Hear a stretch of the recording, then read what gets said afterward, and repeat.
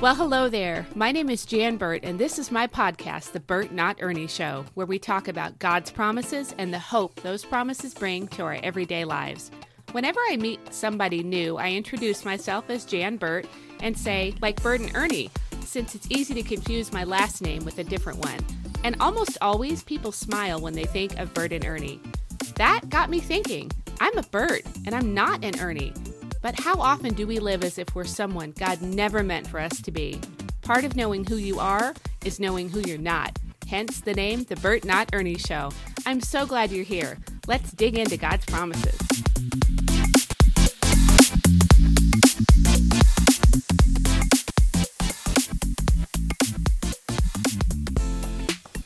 Hey there, hello. Welcome back to The Burt Not Ernie Show. This is episode 11. And today we are taking a look at Psalm 33, two verses from that psalm, 16 and 18. We are going to skip verse 17, and I'm just going to hit the ground running here, and we're going to read it from the NIV. So here's what it says, Psalm 33, 16 and 18. No king is saved by the size of his army, and no warrior escapes by his great strength. But the eyes of the Lord are on those who fear him, on those who hope in his unfailing love. So, first of all, what do I notice here? There's one really, really big kind of a key element that I notice here, and I'm going to emphasize it because I want you to totally get this for the weight, the bearing, the value that it has for you. What's true for the prince is true for the pauper when it comes to biblical truths. God is absolutely no respecter of persons. If it's true for the big guy, it's true for the little guy when it comes to the kingdom of God. He's not a respecter of persons, and that's straight from the Word of God. If you look at, Acts 10:34 and Romans 2:11, both of those verses, I'm going to, of course, put them in the show notes along with the NIV reference to Psalm 33, 16, and 18, but those two verses from Acts and Romans they'll prove beyond a shadow of a doubt that there's no status symbol type of stuff in God's kingdom. So Romans 2:11, the NIV says this, for God does not show favoritism. Yeah, hello. That's about as clear as it can get. There is not any room in there to say, well, that's not really what that means. Yeah, that's what it means. God does not show favoritism. And Acts 10:34, let's do King James Version on that one. You're kind of going to get all of the versions today. Then Peter opened his mouth and said, of a truth, I perceive that God is no respecter of persons. So there you have it, folks. God does not show partiality. You cannot do anything to be more esteemed by the Lord, and you cannot do anything to be less esteemed by the Lord. This is just who he is. What is true for the prince is true for the pauper when it comes to biblical truth. So this is foundational. And when I say foundational, I mean like we build on this. We build on this. So say you're doing some work in your home, right? And you need to fix a stabilizing wall. All the way down in the foundation, if you dig out the footings, what that means is it's the thing that the primary upholding portions of the physical structure rest on the footing. So the footing needs to be about twice the size, square footage wise, of whatever is resting on it, and it needs to be super deep. The deeper the foundational footings, the steadier the structure is going to be. And the higher the structure, like a skyscraper, their footings are enormously deep, whereas a house, they're not that deep. So this is foundational. You're not better than anybody else. And I know you know that. And that's kind of the least important part of the podcast today. That is not the main emphasis that the Lord has. So it's good to know you're not better than anybody else, but most of us know that. We already know that. But here's the thing that I think the Lord wants emphasized. You are for sure not less than any other person on this planet. You're just not. You're not less than anybody. I'm going to say that one more time. Even if you feel like you're a pauper in the kingdom of God, you are not less than anybody else. That's not how God sees you. God will not respect one person over another. He just won't do it. He won't do it. So I'm going to say it one more time regarding Psalm 33, 16, and 18. What is true for the prince is true for the pauper in God's kingdom. If a mighty man if a mighty leader or a ruler cannot be rescued, cannot be saved or spared by the size, the strength, the might, the power, the expertise of his army, then guess what? It's also absolutely true for us. So it's of course absolutely true. We can't save ourselves. We know that. We know that. That is all Jesus, 100%. You cannot add to his salvation. You cannot take away his salvation. It is all Jesus all day long. That's the only reason anybody is saved. The only reason we get in the kingdom is because Jesus paid the price in full. He did it all. So we need the Lord to be what he already is for us. He's our rescuer and our redeemer when it comes to our salvation. And he's also that in the day-to-day circumstances of our lives. And he's perfect in those roles of rescuer and redeemer. He's totally perfect at them. So another aspect of this verse, though, that is also 100% completely true has to do with any enemy that ever might come against you. So I'm not saying that this verse guarantees you a perfectly easy life with no hardships or struggles, because that just wouldn't be true. Isaiah 54:17 tells us that no weapon formed against us will prosper. It doesn't say that the weapons won't form. It doesn't say the weapons won't form against us, but it does promise that those weapons will not prosper. The Amplified puts it this way: no weapon formed against you will succeed. That's tremendous. No weapon formed against you will succeed. We are promised peace and security and triumph over opposition by that verse from Isaiah 54. I'm going to read it to you from the New King James Version, and I will put that in the show notes also. It says, "No weapon formed against you shall prosper, and every tongue which rises against you in judgment you shall condemn. This is the heritage of the servants of the Lord, and their righteousness is from me, says the Lord." Wow, that's quite a verse. That's amazing. So it's not saying, like I already mentioned, it's not saying that nothing and nobody is ever going to come against you. That's not true. That's not reality when you live in a fallen world.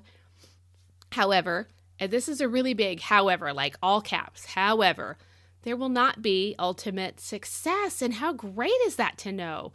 Any enemy coming against you is not going to prosper. They will not succeed in their enterprise. They will not flourish in this thing. They won't thrive. They won't proliferate. They won't regenerate. They will not be able to say, "I've arrived. I did what I meant to do against that child of God." It's not going to happen. They aren't going to hit it big. They're not going to make good on their scheme or their attack against you. It don't matter how mighty they appear to be. It don't matter how much cash flow they got. It doesn't matter. They might be super strong, but your God is way super stronger. They're like grasshoppers in his eyes. Anybody that ever comes against you is to him the equivalent of a grasshopper. They're minuscule. They don't threaten him in the least. He's got you. He's got you. So there are going to be attacks that come against you. There's no maybe about it. There are going to be things that come against you in this life, possibly today. Probably this week sometime. But your enemy's power, your enemy's prowess, it means like nothing. Zilch, zero, nothing, nada, zip. Because God always, always, always has the upper hand. Always, every time. So back to the verse, it tells us that no warrior is saved by his own strength, his own might. So no beefy monster of a dude gets out of a tight spot in the heat of the battle because of his beef or his buff or his brawn. So don't begrudge your own weak areas. Listen, it doesn't matter how big that guy is coming up against you.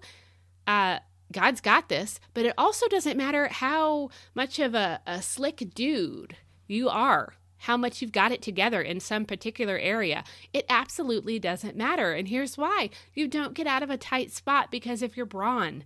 Your beefiness, it equates to nothing in the kingdom of God. It's really, really true. Don't begrudge your weak areas. Now, I want you to think about this. We have real, legitimate, actual weak spots, and we have spots that are simply perceived to be weak. Neither one of those should be something that we begrudge, that we kind of loathe.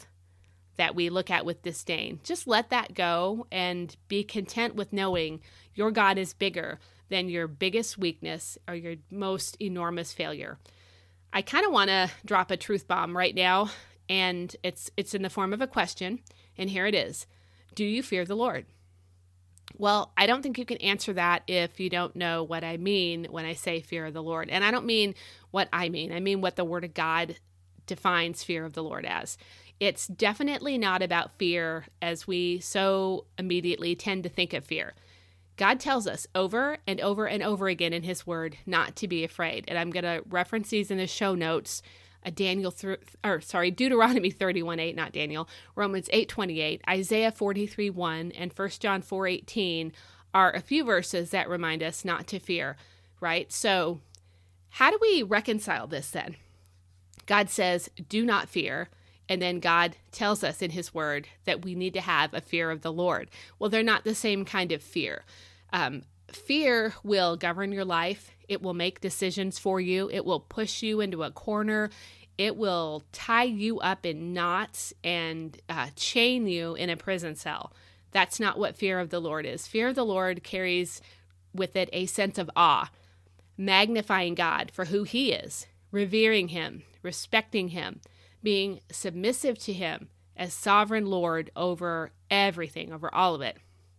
I'm going to give you a couple of verses from Proverbs that talk about the fear of the Lord, and they both kind of say basically the same thing. So I'm just going to read them. They're both from the Amplified. Proverbs 9:10 says, "The reverent fear of the Lord, that is, worshiping Him and regarding Him as truly awesome, is the beginning and the preeminent part of wisdom, its starting point and its essence. And the knowledge of the Holy One is understanding and spiritual insight." That was Proverbs 9:10. Now I'm going to read Proverbs 1:7. "The reverent fear of the Lord, that is, worshiping Him and regarding Him as truly awesome, is the beginning and the preeminent part of knowledge, its starting point and its essence. But arrogant fools despise skillful and godly wisdom and instruction and self-discipline." Those two verses have brought me so much clarity on what it means to fear the Lord, and also on what it does not mean to fear the Lord. God comes to us from a place of such great love. It's really impossible for us to grasp the kind of love that He has for us, but we have to at least think about trying to get down to the bottom of the depths of how much God loves us in order to really look at the fear of the Lord as a way to honor Him, to revere Him, to esteem Him and glorify Him. It takes our typical definition of the word fear and it just turns it on its head, basically. So now I'm going to ask you that question again. Do you fear the Lord? Do you fear the Lord? Can you say that you're living a life where you are worshiping Him and regarding Him as truly awesome? You're revering Him. You are not despising skillful and godly wisdom and instruction, but are receiving it. Do you view Him as truly awesome? Do you esteem Him and glorify Him in your day-to-day life? And another question that kind of goes hand in glove with that would be, does that sound like a good description of your walk with Jesus? So, I mean, they're the same question, but they're not the same question. Do you fear the Lord? You can say yes to that. Yep, all of those things are absolutely true, that He needs to be glorified and honored and held in awe and magnified for who He alone is. He needs to be treated as sovereign over all because that's who He is. But do you live that way? Is it a good and fitting description of the way that you walk with Jesus on a daily basis? I don't just mean at your Wednesday night Bible study or your Sunday morning, worship time walk with Jesus, but every day at work, at home, when nobody else is around. You know what I'm talking about? Like, do you fear the Lord? And does the description and understanding of what fear of the Lord really means accurately and adequately describe your life? Listen, there's a really amazing promised blessing that comes with this verse. So we have to understand a fear of the Lord so that we can live it, do it, and receive the blessing that comes from obedience. So when we live fearing the Lord on a daily basis, on the regular, when we revere Him and worship Him, which, by the way, Worshiping him includes being obedient to him, not bucking his authority and not questioning him. When we fear the Lord, we regard him as truly awesome, then he should leave us standing in awe, and he will do that. If we esteem him, we will be in awe of him. The two go hand in glove. This is the baseline for the blessing of Psalm 33, verses 16 and 18. We got to start there. We can't get the cart before the horse and expect a blessing if we're not willing to live with a healthy fear of the Lord. And anything God tells us to do in his word is always ultimately for our own good. So we want to be fearing the Lord because that's in our best interest as well as about glorifying him. So fear the Lord and then just get yourself all set up and prepared to receive the blessing. Here it is. Here it is. I just kind of want to say, y'all ain't ready for this. You can see, ain't ready. Ain't ready. Here's the promise. The Lord's eyes are on you. The Lord's eyes are on you. I told you weren't ready. Okay, don't blow past this too quickly. Don't roll your eyes and don't click the little speed up button to play this at 1.5 times speed on the podcast player. Listen to me. Listen, this is not like reading this so that you can check the box and you read your 4 chapters for the day and you don't really think about it, pray about it, let it get deep down into your inner man. That's not what I'm talking about here. This isn't a check the box, okay? This is serious and this is for you. This is your promise. If you miss it, it's only because you chose to miss it. Because it's not because I'm not emphasizing it enough, and it's not because God doesn't want you to get it. Seriously, take a second here. Let yourself really grab a hold of this promise, and it will amaze you. I'm going to say it one more time. The Lord's eyes are on you. What? What? Think about that. That's like, think of the Minions and Despicable Me. What? We should be like shocked, really. It's amazing to think about. I'm going to give you an example. Imagine that you're at Buckingham Palace. So now listen, my daughter has been on the first leg of her flight to London for about 45 minutes. So of course I have London on my mind, right? So think you're at Buckingham Palace and the Queen is there. She's in the same room with you, and she has her eyes fixed on you, just on you. You're the sole focal point of her resting gaze. She's looking directly at you with the highest favor, and she never takes her eyes off of you. She's not looking at anybody else in the room, just at you, and it's with positiveness. It's with affection. It's with favor. It's with grace. It's with you could have anything that you wanted to ask of her kind of favor. Does that make, so you get this image in your mind of the Queen at Buckingham Palace. Every movement is noticed and noted. There's nobody who's going to be able to get at you because she's going to see it. They're not going to be able to get away with it. It's going to be stopped before it even really gets started. This is just giving you, think of just setting the tone for what this verse is really promising you. You're under the total protection of her palace guards, as in the royal guard. Like, that's a big deal. That's a big deal. Do you think that the soldiers who guard the Queen and the crown jewels, which that's not just like a crown, the crown jewels are a big deal. Do you think those are just anybody can have that job? No, it doesn't work that way. And this is the royal guard. Think of how long the United States of America has been a country, and stick a 0 on the end of that. Think of how many years have we been around? Put a 0 on the end of it. Yeah, over 2,000 years England has been a country. To be in the Royal Guard is a big deal, and you would be under their protection if this scenario were actually happening. This is a tiny, itty-bitty example of what it means to have God's eyes on you. And they are indeed fixed on you right now. That's what this promise in this verse says. This is big time. Capital B, capital T, big time. I'm certain that God wants you living with the unwavering assurance that his eyes are on you all the time. He wants you to know that today. Are you willing? Are you willing today to hope again in his unfailing love? I hope you are. And if so, just know that his eyes are on you. That's a tremendous promise. Now, I know sometimes it's really hard to keep hoping. Trust me, I get it. I get it. Life is hard and the stuff of life is real. I get it. Sometimes we just have to even though things are so hard, sometimes we just have to make the decision. We just have to make the decision to simply believe again, to hope against hope, just to shut out all the things that try to work against our hope, because there are things working against your hope all the time. They're trying to negate our hope. Shut those things out, please. I'm almost like begging you, please don't live a hopeless life. Please do not live a hopeless life. Believe again, hope again, and then gain the tremendous blessing that this verse grants to you today. Okay, it's about 20 minutes, and I'm going to call that a wrap for today's podcast, but I did want to just mention something else real quick here.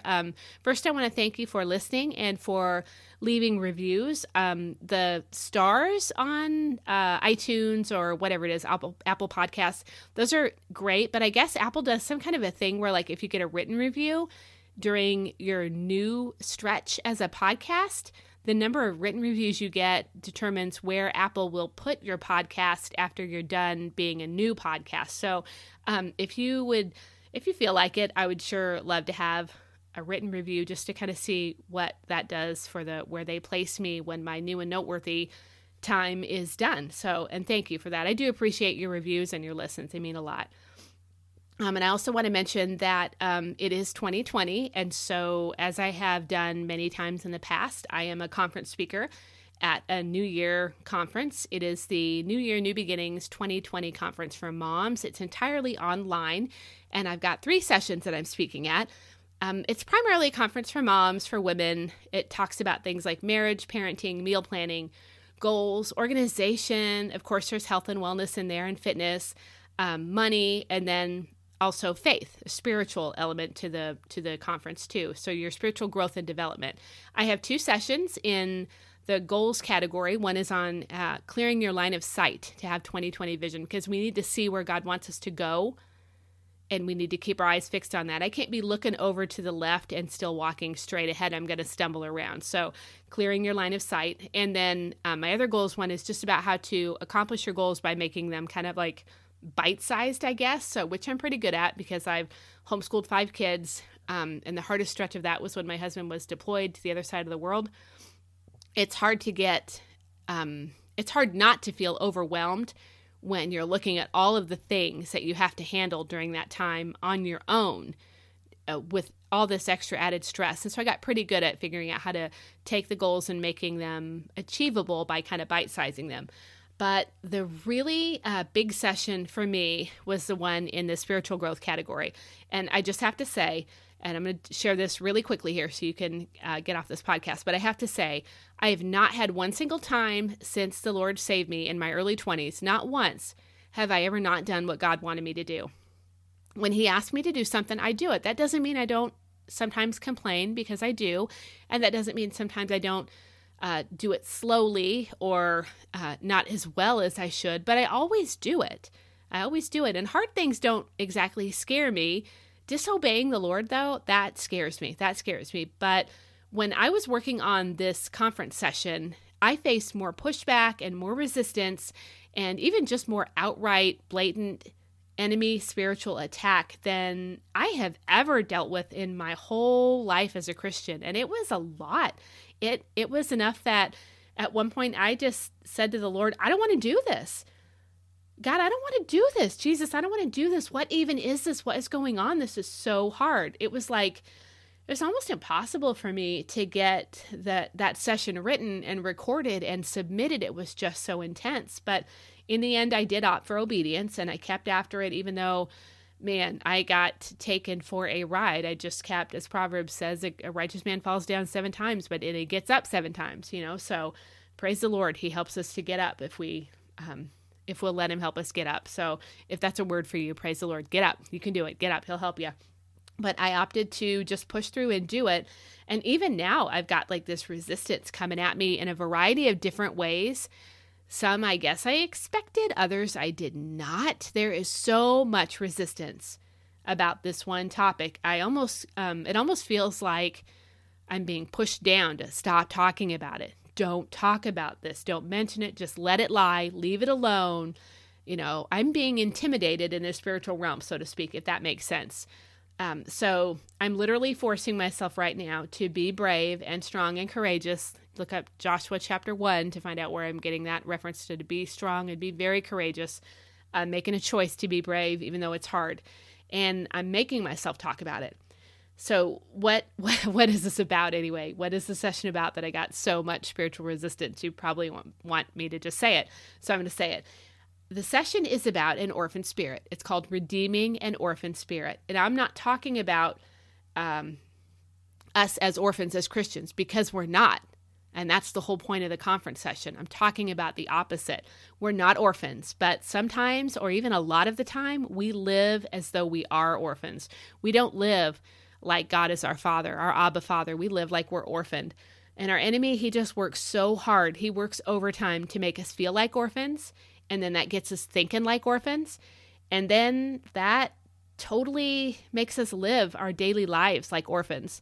It impacts our relationships and even how we sleep at night, our sleep habits, how much time we spend on social media, where we spend our money and our time, how we invest the majority, the bulk of our lives, all has to do with Satan making us feel like we've been orphaned.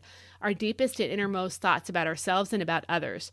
We have mistrust and distrust and fear, anxiety and depression and loneliness, whether it's real or perceived. Those are two different things, but they're both important to note. There's real loneliness and perceived loneliness, just like there's real rejection and perceived rejection. Our stress level, all of it. I could go on, but this enemy lie that tries to get us to live like we're orphaned, it impacts every single part of our lives. So, yeah, this was a big topic for me to navigate, and I did it because the Lord called me to do it. He does not want us living like orphans. He wants us to live like his dearly loved children, because that is who we truly are.